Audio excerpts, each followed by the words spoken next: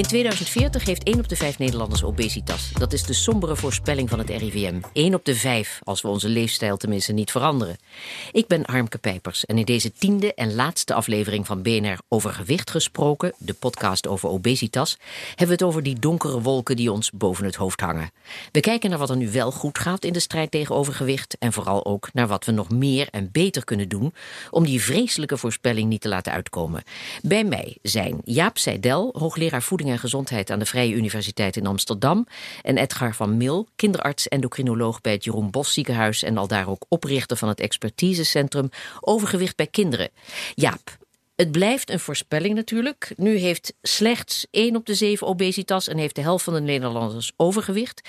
Ziet het er naar uit dat het echt nog slechter wordt? Ja, dat is wel de voorspelling. Tenzij er drastische maatregelen worden getroffen. En die zijn voorlopig nog niet aan de orde, die drastische maatregelen. Ja. Edgar, als je al jong te dik bent, dan hebben we in deze podcastserie vernomen, is het ontzettend lastig om later een gezond gewicht te hebben. Jij ziet de kinderen van nu met overgewicht in je spreekkamer binnenkomen. Herken je de trend die het RIVM schetst? Het neemt toe? Ja, dat is een lastige vraag natuurlijk. Want je zit in een ziekenhuis en je krijgt kinderen verwezen. Maar ik kan zeker stellen dat het er niet rustiger wordt in de spreekkamers. Nee. Ja. Laten we eerst eens kijken naar wat de overheid beter kan doen. Je suggereerde al wat, hè? Er moet meer gebeuren. We hebben het Nationaal Preventieakkoord. Hoera, of wat betekent het eigenlijk? Nou, zoals de staatssecretaris het nu zegt, dit is een mooi begin. Je praat met alle partijen die wat zouden kunnen doen. Het bedrijfsleven, maar ook de gemeente en de scholen, het onderwijs. En dan kijk je wat je allemaal vrijwillig zou kunnen bijdragen aan een gezonder leefstijl van kinderen. Ja. En daar krijg je een mooie opstapeling van. Maar ondertussen is er ook wel een rapport van de Wereldgezondheidsorganisatie die na heel veel jaren studeren gezegd heeft, dit is wat er nodig is om effectief wat te doen aan overgewicht. Ja. En een heleboel van die zaken die in dat rapport staan, die staan weer niet in het preventieakkoord. Ja. Dus, wat betekent dat preventieakkoord? Dat betekent eigenlijk, het RIVM heeft doorgerekend wat dat voor effect zal hebben. Die maatregelen, voor zover ze dat kunnen berekenen. En die hebben eigenlijk laten zien dat het niet de doelen gaat halen die het preventieakkoord nastreeft. Ah ja. Het rapport kwam geloof ik merkwaardigerwijs ook nog uit op de dag dat het preventieakkoord met veel gejubel en gebel werd. Nou ja, kijk, en dat was niet heel toevallig. De staatssecretaris had het RIVM gevraagd, reken eens door wat er is. En ik wil graag dat dan presenteren ook. Maar hij had denk ik ook niet gerekend op zo'n sombere uitkomst. Ja, jij vindt dat de overheid dus hardere maatregelen moet durven nemen? Ja, zeker. Ja. Dat weten we ook. Om echt het gedrag collectief van een hele maatschappij te gaan veranderen richting een gezonder gedrag, moet je echt heel veel veranderen aan de voedselomgeving, aan de manier waarop wij leven. En het is nu eigenlijk allemaal gericht op consumptie en op stilzitten. Ja. Veel van wat wij bedenken in onze samenleving. En dat moet dus anders. Ja, nou ja, ik roep al jaren in deze uitzending, of in de uitzending BNR Beter of BNR Gezond, betuttelen moet als een klein pesterijtje. Ja. Maar er zit natuurlijk een overtuiging achter. Moet het zover komen, want anders dan lukt het toch niet? Ja, het is geen betutteling. Kijk, dan gaan we weer. Kan mij het schelen. Het is gewoon... betutteling is dat je mensen stuurt op een gedrag zonder dat ze dat willen eigenlijk. Ja. Hè? Dus, wat er gebeurt... Tegenwoordig heet dat nudging, is eigenlijk hetzelfde. Ja, en wat de voedingsmiddelenindustrie doet en wat de voedselomgevingen over het algemeen doen, of je naar de kiosken bij het station of naar de kantine bij de sportclub kijkt, is allemaal stimuleren dat je ongezonde keuzes maakt. Ja. Dat is betutteling. En de overheid heeft een plicht om de bevolking te beschermen tegen een ongezonde omgeving. Dus schone lucht en schoon drinkwater en niet al te onveilige omgeving en niet een al te onveilig voedselsysteem. Ja. En die gezondheidsbeschermingstaak, die moet je geen betutteling noemen. Dat is een soort verstandig tegenwicht tegen, zeg maar, commerciële betutteling. Ja, er is nu net, ik hoorde dat bij BNR Nieuwsradio en ik wist dat ook al. Een cardioloog die zich daar uit hobby mee bezig hield, die heeft nu een straat, heet dat, in de aardappelindustrie gekocht en brengt caloriearme friet op de markt. Ja. Worden we daar blij van? Nee, daar worden we niet blij van. Ik heb ook die frietjes bekeken. Toch een prachtig... Nee, ja, het zou laag koolhydraat friet zijn. Maar het is... het helpt niet echt. En we moeten ook niet mensen blijven stimuleren om maar junkfood te eten. Want dat is friet in feite. Tenzij je denkt zoals deze man van, dat doen ze nu eenmaal. Dan kan je beter zorgen dat het niet zo vet is. Ja. Nou, Ja, zit wat in, toch? Ja, daar zit wat in. Ja. Maar toch is het zo dat we eten te friet, weinig groente, we eten te weinig vis, we eten te weinig vezel en dat soort dingen. En dat lost allemaal zo'n frietje niet op. Nee. Dus we moeten van veel te veel ultrabewerkt voedsel, wat die frietjes ook zijn, naar meer gezond voedingspatroon. Ja. En dan helpt een beetje prutsen aan zeg maar dat junkfood, dat helpt die beweging niet. Ja, goed. Af en toe een frietje. Edgar, eens met Jaap? Doet de overheid te weinig? Ja, ik ben het daar helemaal mee eens. Kijk, in een van de vorige edities van de podcast werden de blauwe zones genoemd. En dat zijn de utopieën waar je natuurlijk het liefste naartoe streeft. Waarin je een soort van intrinsieke motivatie hebt. En ook een doel hebt om een gezonde leefstijl te hebben. En in je moestuin te werken en gezond te eten. Alleen de maatschappij die wij zo gecreëerd hebben met z'n allen, die verleidt ons een hele andere kant uit. Ja, dus staat daar ver vanaf. Dus die voedselveiligheid binnen dat thema kun je daar natuurlijk ook veilige voeding in relatie tot chronische ziekten zoals obesitas onderscharen. Ja. Een samenwerking met de lokale overheid om overgewicht te bestrijden. Dat hebben we onder andere in Den Bosch. Daar werkt jouw ziekenhuis samen met de gemeente en de GGD om overgewicht bij kinderen aan te pakken. Hoe ziet die aanpak eruit? Ja, het is eigenlijk een integrale aanpak van de medische psychologische insteek. Het is gebaseerd eigenlijk op het boek wat in 2015 is uitgekomen, waarin we, dat heet overgewicht en obesitas bij kinderen, verder kijken dan de kilo's. Mm-hmm. En als je verder kijkt dan de kilo's, in dit geval als kinderen op het spreekuur komen, dan kom je automatisch in die omgeving van het kind. Hè? In het gezin, de omgeving van het kind opgroeit. Eigenlijk al die onderwerpen die ook weer in de aflevering hiervoor aan het bod zijn gekomen. En wil je daar wat mee en wil je ouders helpen om daar de juiste keuzes in te maken, dan heb je die samenwerking nodig. Dus het is eigenlijk een heel organisch model waarin je gaandeweg kijkt van wie hebben we eigenlijk allemaal nodig. En de conclusie is, je hebt eigenlijk iedereen nodig. Ja. Het probleem, zou je kunnen zeggen, de uitdaging klinkt dan interessanter, ligt op ieders bord, letterlijk en figuurlijk vaak. En daardoor is het ook heel fijn dat partijen aanhaken. En je weet wel wat er moet gebeuren, maar lukt dat in de praktijk? Want het is van zoveel mensen en betrokkenen afhankelijk, hè? Ja, zolang je allemaal dezelfde boodschap vertelt en dat niet stigmatiserend doet. Hè, dat je zegt van, goh, jullie zijn goed bezig, kunnen wij erin helpen? Dat helpt, want nog steeds is het zo, zoals Jaap net schetste ook, je wordt nog steeds de andere kant op verleid. Dus die mensen die stappen willen zetten en intrinsiek gemotiveerd zijn om te veranderen, daar wens je natuurlijk een omgeving toe die dat ook stimuleert en ondersteunt. Ja. Jaap, in Amsterdam ben jij als voedingsdeskundige betrokken bij de aanpak gezond gewicht. En die richt zich niet alleen op de scholen, maar ook op de omgeving. Vertel, wat mag ik me erbij voorstellen? Hoe ver gaat die aanpak? Nou, die gaat nog niet ver genoeg, denk ik. Maar het is wel een heel enthousiaste aanpak, waarbij je eigenlijk, net zoals Edgar dat schetst in Den Bosch, bij nadenkt dat wanneer kinderen te weinig bewegen, dan komt dat vaak door een onveilige omgeving, door de sportclubs die te duur zijn, doordat er geen gymlessen meer zijn op school, doordat het zwemles is afgeschaft bij het zwemonderwijs. En dat moet je dus allemaal weer gaan repareren in feite, door al die sectoren weer actief te maken. En dat kost een heleboel geld en een heleboel moeite. En dat geldt voor voedsel eigenlijk net zo. Hè. Dus je werkt met de lokale ondernemers en je werkt met de schoolkantines en met allerlei andere zaken. Om te kijken, kun je niet een verandering maken in het aanbod, zodat het eigenlijk makkelijker is om gezondere keuzes te maken. Ja. En dat valt niet mee, want er zijn allerlei rechten die uitbaters hebben van ongezond voedsel, die ons weerhouden van regulering. Vertel. Bijvoorbeeld, je wil dat rond de school niet al te veel fastfood en supermarkten ongezonde dingen verkopen. Ja. Voor bijna geen geld aan allemaal tieners. Hè? Ja. Energiedrank en roze koeken enzovoorts. Dat is aan de orde van de dag. Elke dag hier. We zitten aan de Wieboudstraat. Daar heb je het Cygnus Gymnasium. Dat wordt helemaal omgeven door een woud van ongezonde voedselaanbieders. En daar kan de overheid niets aan doen. De school kan er ook niets aan doen. Ze willen het eigenlijk allemaal veranderen. De ouders willen het, de leerlingen vinden het goed. De gemeente wil het graag. Maar die ondernemers hebben recht op hun eigen plekje. Ja, en de gymnasiasten die zitten toch ook gewoon aan de ordinaire roze koek? Zeker. Ja.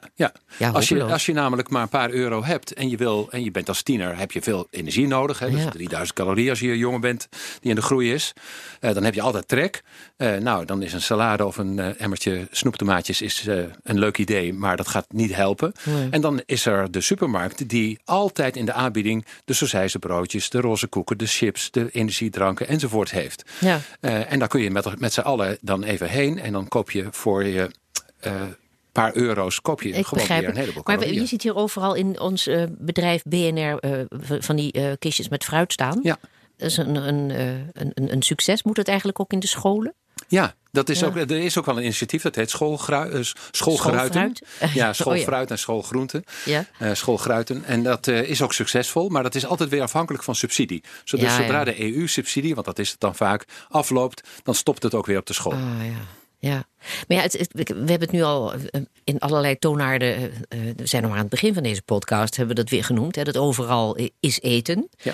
Dus moeten we gewoon niet een stapje verder. Ik roep nog steeds betuttelen moed. Dus vooral in de achterstandswijken, zo heet dat dan tussen aanhalingstekens, heb je juist heel veel van die fastfoodzaken. En de obesogene omgeving, zoals dat dan heet.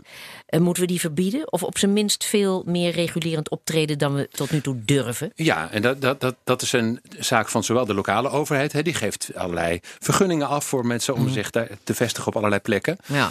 Maar het gaat ook over de landelijke overheid. Die bepaalt namelijk dat je kunt de ongezonde marketing gericht op kinderen van ongezond voedsel, dat je dat kunt doen, dat je hele goedkope prijzen kunt stunten in de supermarkt met ongezonde aanbiedingen. Ja. En dat helpt dus niet heel erg. En dat kun je wel verbieden. Je kunt gezonde eten goedkoper maken. Je kunt al die ongezonde troep die voor niks kost nu, kun je veel duurder maken. En dat is natuurlijk eigenlijk iets wat een landelijke overheid zou moeten doen. Ja, maar ik heb wel eens begrepen, er waren ook ooit initiatieven om te gaan stunten met goed voedsel in plaats van met waspoeder. Ja, dat is niet gelukt, hè? Nee, dat lukt wel. Nee, we hebben een supermarkt verbouwd van een bepaalde keten. En we hebben ook een supermarkt verbouwd? Ja, samen in overleg met de supermarkt natuurlijk. Ja. Hebben we alles wat we weten over nudging. Hè, dus schaarste en prijzen en leuke ideeën. En overal tegenaan lopen tegen groente en fruit. Hebben wij die supermarkt als een soort groente- en fruitparadijs gemaakt. Ja. Waarbij je ook andere dingen kon kopen, maar die stonden dan wat verder weg. Ja. En dat hielp echt. Ja, dat hielp. En helpt het nog steeds? Is hij dan nog steeds? Nee, want de supermarkt is niet heel tevreden. Want de omzet ging natuurlijk omlaag. Want die zitten vooral in al die ongezonde dingen. En dat is natuurlijk wat de supermarkt niet kan blijven doen. Ja. Dat helpt als de overheid, en dat zeggen de supermarkten zelf ook, op een bepaald moment wat zegt over wat wel kan en wat niet kan. En wat iets mag kosten. Ja. Mede dankzij deze podcast weten we dat op je 21ste ongeveer, als je volwassen wordt of bent, dat dan het setpoint voor je hele leven is bepaald. En dat als je op dat moment te zwaar bent, het bijna onmogelijk is om alsnog op een gezond gewicht te komen. Die wetenschap, dat betekent toch een enorme verantwoordelijkheid om die kinderen, dat leed en de maatschappij die enorme kosten te besparen. Wat voor conclusie zouden we hieruit moeten trekken? Nou ja, en ik weet ook niet of ik het eens ben met die leeftijd van 21. Ik denk dat het al veel eerder gebeurt. Hè? De eerste 1000 dagen na conceptie, daar hebben we het steeds vaker over. Dat is dus de tijd tijdens de zwangerschap en de eerste 2 levensjaren. Daar wordt in al heel veel vastgelegd wat er later allemaal mis kan gaan. Ja. Smaakvoorkeuren, maar ook motoriek en al dat soort dingen. Maar ook hoe je hersenen reageren op voedsel. Hoe je metabolisme in elkaar zit. Dat wordt daar eigenlijk bepaald. Wij zien dat de grote gezondheidsverschillen in een stad als Amsterdam, dat die al beginnen op 5 maanden oud. Ja. Dan zie je al heel grote verschillen in overgewicht, maar ook allerlei andere risicofactoren en gedrag. Ja. Dat klinkt helemaal hopeloos. Want nee. Herinner nog even aan de proeven waarbij dus baby's in het vruchtwater suiker gespoten kregen. En dan gingen ze veel harder drinken. Nee, het geeft juist hoop. Want je kan heel veel doen dan in die tijd. Als je in die tijd zorgt dat de groei en ontwikkeling op een juiste manier gaat, dan heb je daar nog een hele leven profijt van. Ja. Dus we moeten ons ook wel concentreren. Juist niet wachten tot 21, zal ik maar zeggen. Want dan is het onheil eigenlijk al geschied, zal ik maar zeggen. Ja. Dus je veel meer concentreren. En we hebben in Nederland een fantastisch systeem. Met de consultatiebureaus, de jeugdgezondheidszorg enzovoort. Waarin kinderen regelmatig worden gezien door zorgverleners en door allerlei andere mensen die verstand hebben daarvan. En daar kun je dus veel meer op ingrijpen. En daar zetten we in Amsterdam ook erg op in. Op die eerste 1000 dagen na conceptie. En een kansrijke start en dat soort zaken. Want daar beginnen ook de gezondheidsverschillen. Ja, Edgar, de verantwoordelijkheid, moet die veel eerder genomen worden? Moet er veel meer gereguleerd worden en opgetreden en hoe zullen we het noemen? De verantwoordelijkheid moet zeker genomen worden. Die ligt natuurlijk primair bij de ouders. En even terugkomend op het verhaal wat Jaap net zei over die eerste 1000 dagen. Dat is juist ook een periode waarin ouders heel erg openstaan voor advies. En juist heel erg, gedreven zijn om de juiste dingen te doen voor hun kind. Dus om die reden is het overigens ook zo dat we daar ook in het bos verder veel aandacht aan besteden. En ik heb nu het geluk dat ik per 1 oktober hoogleraar ben geworden aan de Universiteit Maastricht. En een van de thema's waarin wij ons gaan focussen is juist die eerste 1000 dagen. Dat gaat ook over voeding en gezondheid in die periode. Om te kijken van wat zijn nu de beïnvloedaars zeg maar, van die periode. Hoe ontwikkelt zeg maar, bepaald voedingsgedrag zich in die periode. En kun je daar dus op een positieve manier daar invloed op uitoefenen. Ja. En welke partijen moeten daarvoor samenwerken? Ja, kijk, dat zijn eigenlijk de klassieke partijen. Hè. Er werd al gezegd, het consultatiebureau, de huisartsen. Je hebt dus de zorg, maar je hebt zeker ook gewoon de scholen. Ja. Je hebt ook uiteindelijk weer het bedrijfsleven. Nogmaals, het ligt op ieders bord. En in de Mos heet dat Samen Gezond. Dus dat is eigenlijk een samenwerkingsverband waar alle partijen aan tafel zitten.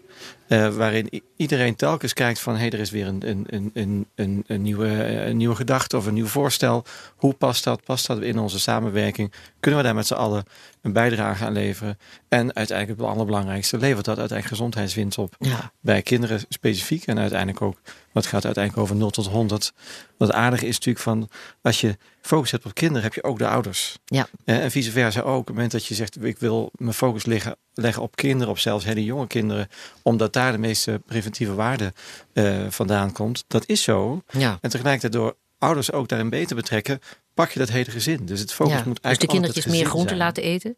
Ja, zouden toch de supermarkten daar een rol in moeten spelen? Ja, dat zouden we wel willen. Ja, ik denk wel dat van belang is. En ik denk, kijk, die supermarkten zijn zo belangrijk. Als zij niet meedoen, dan blijft dat een hele moeilijke factor om mee om te gaan. En natuurlijk vanuit zeg maar de methodiek zoals we die in Den Bosch hebben opgezet, en, wat het nu inmiddels de landelijke aanpak is geworden, dat is eigenlijk de basis is zelfbeschikkingstheorie. Dat je zegt van we maken de mensen competenter. Ja. We zorgen voor betere steun en verbondenheid.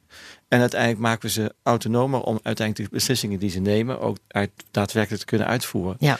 Maar dan blijft het nog steeds heel taai om in de supermarkt te staan en daar verleid te worden om een andere zaken in je boodschappenmandje te stoppen. En mag je het van supermarkten wel verwachten?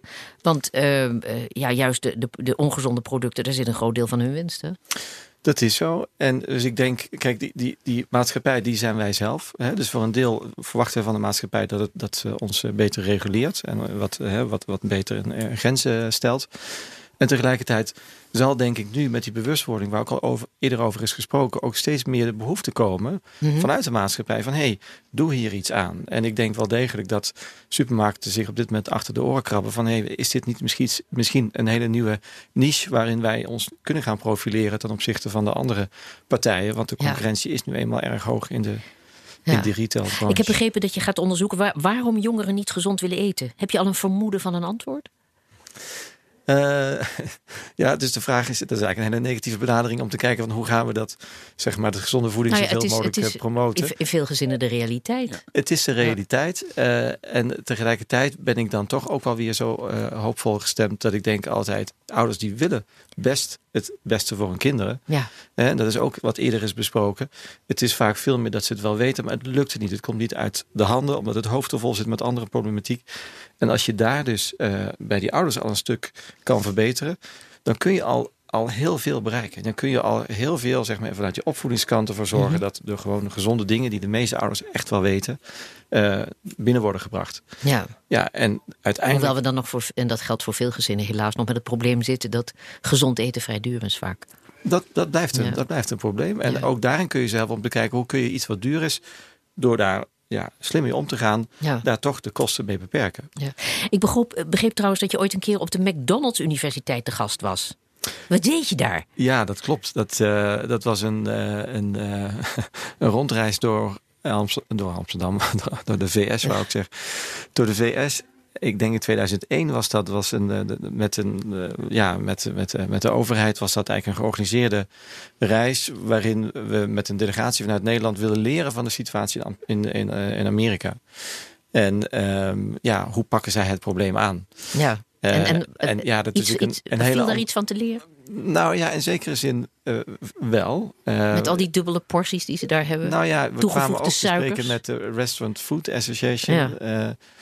En die gaan inderdaad over de portiegrootte. En die lieten ook heel eerlijk zien dat naarmate ze de portiegrootte hebben verhoogd, dat het probleem ook verder toenam. Ja. Dus er zit zeker een verband. Zelfs appels ingespoten met suiker, hè? Ja. Dus je moet biologisch dynamisch eten. Maar je komt wel, het interessante vind ik dan wel, je komt precies waar de discussie wordt gevoerd. Mm-hmm. Dus McDonald's University, of McDonald's University heet het daar, zei ook van ja, kijk, wij willen wel die appelpatjes aanbieden, maar als we die niet inspuiten met iets zoets, worden ze niet gegeten. Oh. Dus dat was zeg maar het antwoord.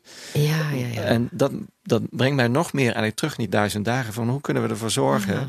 Of dat klinkt alweer heel erg. Maar veel meer van hoe ontwikkelt die smaak zich eerst voordat je dat gaat beïnvloeden. Ja. Want tegelijkertijd zijn er ook heel veel kinderen die enorm kunnen genieten van een appel waar helemaal niets is aan toegevoegd. Nee. Maar dus hoe zit dat met de appelpartjes in Nederland? Weet u daar iets van, meneer Seidel? Ook ingespoten? Nee, de appelpartjes die worden hier niet ingespoten. Oh ja. En fruit is nog het makkelijkste, hè? Want fruit is zoet en dat is best wel lekker. En bijna alle baby's eten ook wel fruit. Maar groente, dat is ingewikkeld. Dus dat is bitter en dat is meer kauwen. En lastiger om dat aan te leren. Maar ook dat kan heel goed. Hè? Dus als je het maar op tijd doet en op tijd aanbiedt. En ook vaak genoeg aanbiedt. Maar er ook iets leuks van maakt. Van dat eten. Dan gaat het heel goed. En we hebben ook, dat is dan wat oudere kinderen die op de basisschool zitten. Gemerkt dat als je kinderen een jaar laat schooltuinieren, dan leren ze wat over het weer en over de bodem en over insecten en over hoe ingewikkeld het is allemaal om groente en fruit te verbouwen. Maar je weet aan het einde van het jaar, dan is er maar één ding wat ze het allerlekkerst vinden. Dat is namelijk hun eigen groente. Precies. Ja. En eigen gemaakte groentesoep van de groentes die ze zelf met heel veel pijn en moeite hebben geoogst. En dat is denk ik ook een kwestie van, je bent dan meer verbonden met dat voedsel. Want als je moet kiezen tussen een hapje spinazie en een roze koek, dan is het niet zo ingewikkeld. Dan zegt je brein, doe die roze koek maar. Ja. Maar als je op een andere manier kinderen met voedsel om laat gaan, en daar hebben we inmiddels best wel veel ervaring mee, ook in die eerste 1000 dagen, dan gaat het eigenlijk best wel vanzelf. Ik ben blij dat je van jou te horen. Ik heb het al een paar keer geroepen. Een kind wat thuis komt met een zelf geoogste bloemkool, die wil dat die opgegeten wordt. Precies. Die is daar trots op. Ja, met dat concept wordt dus ook nu onderzoek gedaan. Onder andere dus in de Venlo-omgeving. Coccarelli heet dat, Kids University. Er worden kooklessen gegeven. Er worden allerlei educatieprogramma's ontwikkeld. Dus daar wordt echt wel naar gekeken van hoe kunnen we daarin beter begrijpen hoe uiteindelijk die smaak en die interesse zich ontwikkelt. Ja. Tot nu toe gaat het natuurlijk vooral over preventie. Dat is toch hoog nodig. Maar er is ook een groep die weinig aan het overgewicht kan doen. Hè? Mensen met hormonale afwijkingen of bepaalde ziekten. Of mensen die medicijnen met bijwerkingen slikken. Of volwassenen die als kind al veel te dik waren en daardoor nu heel moeilijk kunnen afvallen. Hoewel daar is Jaap Seidel het niet helemaal mee over eens. Wat hebben die aan dit preventieverhaal? Wat moeten die? Nou, ten eerste denk ik dat preventie en zorg, dat wordt nu helemaal gescheiden gezien. Mm-hmm. Dat moet helemaal niet. Dat is wat Edgar eigenlijk ook altijd bepleit. Je voorkomt door preventie dat kinderen zorg nodig hebben. En als ze zorg nodig hebben, komen ze weer in een omgeving waar het makkelijker is om het vol te houden. Dus het moet op elkaar aansluiten. En in Nederland is het zo dat via de jeugdwet is het natuurlijk zo dat de gemeenten verantwoordelijk zijn voor de zorg en de preventie van gezondheidsproblemen bij kinderen. Van 0 tot 19, daar is de gemeente voor verantwoordelijk. En dan zie je ook dat, natuurlijk is zorg is een deel, maar dat is dus de stofwisselingsstoornissen die je net noemde als een voorbeeld. Dat is het topje van de ijsberg en die moeten natuurlijk goed geholpen worden. Maar de meesten hebben hulp nodig in het wat we noemen sociale domein. Ja. Schuldhulpverlening, pedagogische ondersteuning, allemaal van dat soort dingen die in het gezin gebeuren. Ja. En daar is de gemeente voor. Dus je moet ook vooral niet zorg apart zien van al die andere zaken. Dat moet geïntegreerd worden. Ja. Maar de zorgverzekeraars? Ja, de zorgverzekeraars zijn dan dus niet thuis. Want die zeggen, preventie en jeugd, dat is niet van ons. Ja. Want dat is van de gemeente. En dus we doen maar een heel klein stukje, zal ik maar zeggen. Ja. En daar moet dus ook veel meer worden samengewerkt. Want dat is nu ook allemaal gescheiden geregeld. Ja, en daar staat of valt voor heel veel mensen natuurlijk mee als je het niet vergoed krijgt. Edgar, ben je er ook mee bezig? Ja, dat zeker. Dat is wat we in Den Bosch proberen te bewerkstelligen. Dat je toch kijkt van hoe past dat hele palet, al die puzzelstukjes in elkaar tot één geheel. Want je probeert die holistische benadering eigenlijk te bereiken. Dat je kijkt naar we noemen dat in de ketenaanpak brede anamnese. Dus je kijkt heel breed voor wat voor gezin hebben we hier nou. Ja. Wat maakt nou dat dit gezin bepaalde keuzes maakt. En waar hebben ze behoefte aan? Waar is behoefte aan en hoe belast is dit gezin? En dan kom je dus in dat sociale domein, zoals net werd gezegd. En tegelijkertijd blijft die de gezondheidsdeel blijft net zo goed relevant. Dus aanvankelijk zat daar een spanningsverschil of een spanning tussen die twee. Zo van, moeten we ons dan helemaal gaan richten op alle problematiek in het gezin en dan blijft het kind van de rekening? Nee, het moet eigenlijk allebei. Het is vaak veel meer door de zaken te benoemen en op een niet stigmatiserende manier die ouders tegemoet te komen van wat speelt er allemaal. Komt er ook weer ruimte vaak bij ouders in het hoofd om weer terug te komen op de beslissingen die ze uiteindelijk best hadden willen nemen, maar daartoe tot dan toe niet in staat waren. Ja, maar goed, zorgverzekeraars hebben toch over het algemeen een korte termijnvisie, hè? Of over het algemeen, gewoon per definitie. Want volgend jaar kan de klant wel bij een andere club zitten. Zou ons zorgstelsel niet helemaal op de helling moeten, omdat het huidige verdienmodel van de zorg en de verzekeraars vooral gericht is op behandelen in plaats van voorkomen? Ja, in een eerdere editie kwam dit ook... Ach mevrouw, daar noemt u wat. U kijkt echt zo van, natuurlijk, maar... Ja, nee, dat is... Kijk, nu is het zo, zodra het in de basisverzekering zit, dan heb je dat probleem niet, hè, van welke verzekeraar. Dus dat is natuurlijk waar we ons op richten. Ja.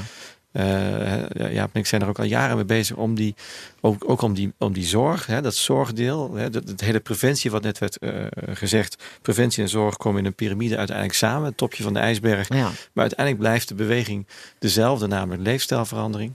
Daarmee heet het in Den Bosch dat centrum ook een centrum gezonde leefstijl voor kinderen.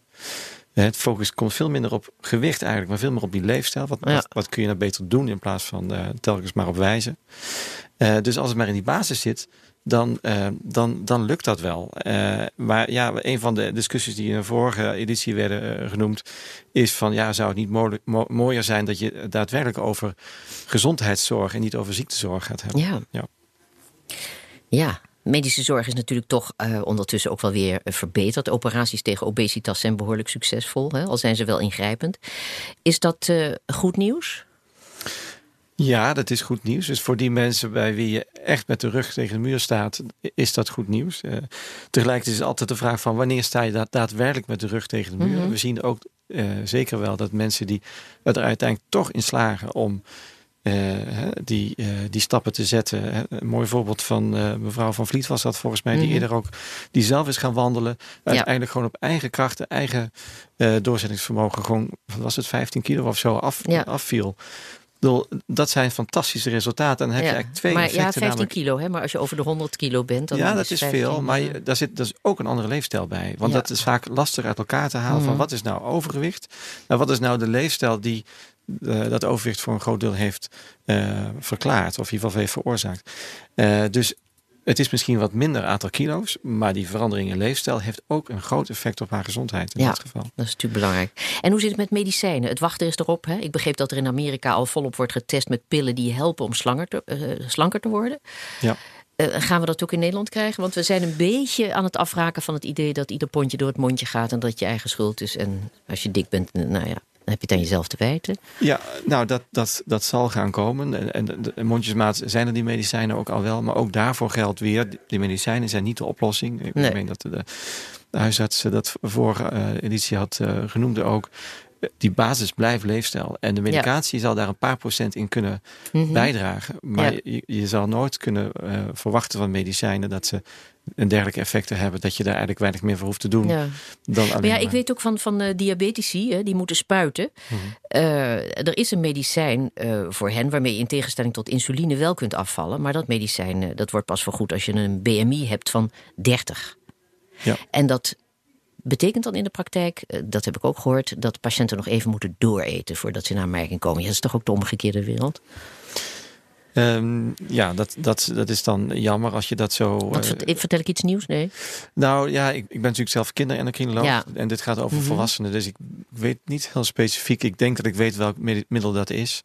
Het zijn vaak nieuwere middelen. Een merknaam die toevallig te binnen, maar het is een GLP-1. Hoe heet het? GLP-1-agonist waarschijnlijk, ja. Over het algemeen, of het nou dit specifieke middel is of een ander middel, meestal geldt voor nieuwe middelen dat ze zich toch eerst moeten bewijzen. Ja. Dus ook al is daar behoorlijk wat bewijs voor uit het buitenland, dan nog zie je dat Nederland daar vaak heel terecht toch een eigen visie op ontwikkelt en zegt van laten we eerst hier beginnen en gaandeweg kijken, kunnen we daar uiteindelijk in uitbreiden. Ja. En er zijn op dit moment ook echt wel medicijnen die al langere tijd bestaan, die ook gewichtsverlies geven. Antidiabetische medicijnen zoals metformine. Een heel oud middel. Heel oud middel. Eigenlijk het allereerste middel, maar dat is nog steeds een heel probaat middel. En dat geeft ook enig gewichtsverlies. En dat en insuline samen is natuurlijk ook goed. Als je niet zonder insuline kunt, dan toch wel die metformine houden. Juist. Ja. Jaap? Ja. Die BMI-eis van de verzekeraars, zou dat ook een beetje minder streng moeten? Nee, ik denk dat niet moet. Hè? Want het gaat om heel veel miljoenen mensen die een BMI boven de 25 bijvoorbeeld hebben. Ja. En als je zou zeggen, die moeten eigenlijk allemaal aan de medicatie. Ik denk dat we dat op een verkeerde manier bezig zijn met het oplossen van dit probleem. Hè, er zijn er 1,2 miljoen mensen met type 2 diabetes, waarvan de meerderheid natuurlijk een BMI ergens tussen de 25 en de 30 heeft. En ik denk dat overschat wordt wat medicatie allemaal kan. Dus ik zit nu al 40 jaar in dit vak en al 40 jaar zijn al die farmaceuten bezig met het ontwikkelen van het geneesmiddel. Er zijn enorme rampen mee gebeurd de afgelopen tientallen jaren. Ja, dat weet ik ook. Ja. En dat komt omdat je gaat ingrijpen in het brein of je gaat ingrijpen in de stofwisseling van mensen. En we weten ook dat bijvoorbeeld als je in de hypothalamus gaat zitten prutsen met een eetlustremmer, dan remt dat ook allerlei andere dingen. Ja. En dat kan je depressief worden enzovoort. Ja, enzovoort. dus al die zaken. En je moet ook niet vergeten, die middelen die werken wel, maar die werken maar zolang je ze inneemt. Dat betekent dat je ze levenslang moet innemen. Dus als je een jong volwassene bent van 24 met een BMI van 25 en je hebt al beginnende type 2 diabetes, moet je dus naast die diabetesmedicatie ook al dat soort dingen doen. Ja. Dat zou een oplossing zijn als we geen andere oplossing hadden. Maar kijk, we weten dat het heel goed mogelijk is om met leefstijl echt wat te doen aan die gezondheid. Er zijn allerlei programma's, leefstijlprogramma's nou ook, zoals Keer Diabetes Om en leefstijl als medicijn en dat soort zaken. We weten dus dat het heel goed mogelijk is als je het maar aanbiedt en ook wel goed begeleidt. En dat doen we niet. Dus het is nog steeds 3 uur diëtist die je vergoed krijgt en daar ga je. Maar het is, ik kan me ook voorstellen dat mensen hebben het vaak heel erg moeilijk. En wat dat betreft moet natuurlijk ook heel veel in de mentaliteit veranderen. Dus als ondersteuning om dat uiteindelijk op je eigen motortje en je motivatie prima, te maar dan moet je doen. het ook zo zien, denk ik. En niet als een oplossing, maar meer als een ondersteuning en een tussenoplossing. Ja. Het blijft toch maatwerk. Dat is natuurlijk in het geval van in de ziekenhuiszorg en de zorg in het algemeen heb je natuurlijk met individuen te maken en je kijkt wat werkt voor deze persoon het beste. Ja. En soms kan dat zijn om tijdelijk even een drempel over te gaan. Maar dat blijft, ik ben het helemaal met Jaap eens, het doel moet niet zijn om levenslang aan de medicijnen te gaan. Nee. Als er eigenlijk betere oplossingen zijn, om in ieder geval eerst te kijken of met leefstijlverandering effect te bewerkstelligen. Ja, want dat idee dat je 21ste je nooit meer kan afvallen, dat is echt bewezen niet waar. Okay. Dus er zijn zo verschrikkelijk veel voorbeelden van mensen die dat wel gelukt is. Ja. En we weten alleen. Maar je hebt wel een stevig probleem. Wanneer heb je een stevig als je op je 21ste, zeg maar, volwassenheid, al die vetcellen. Want die vetcellen die verminderen dan natuurlijk, niet meer. En daarom zeg ik ook, je moet veel eerder beginnen. Je moet niet wachten tot het zover is gekomen. Ja. Maar als het zover is gekomen, moet je ook niet zeggen. De meeste van die diabetes-omkeerprogramma's, dat zijn van mensen die gemiddeld tussen de 60 en de 70 zijn. Zeker, ja. Dus dan kun je nog steeds een heleboel doen. Dus het idee, ik waarschuw een beetje voor het fatalisme. Zo van als die vetzellen eenmaal gegroeid zijn op je 21ste, dan is het een verloren zaak. Ja. Dat is niet waar. En je kunt nog heel veel in gezinnen doen, ook met de ouders, maar ook als mensen al echt boven de 60 zijn met een gezonde leefstijl. Maar je onderschrijft dan ook niet de theorie dat zeg maar die vetcellen, dat er een setpoint is en dat die vetcellen, ook als jij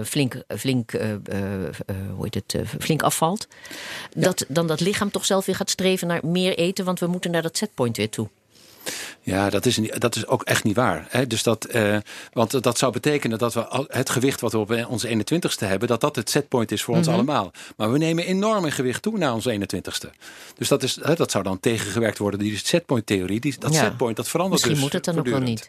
Ook wel niet. Vind ik altijd zo'n vervelende boodschap van dan neem je ieder jaar een kilootje meer.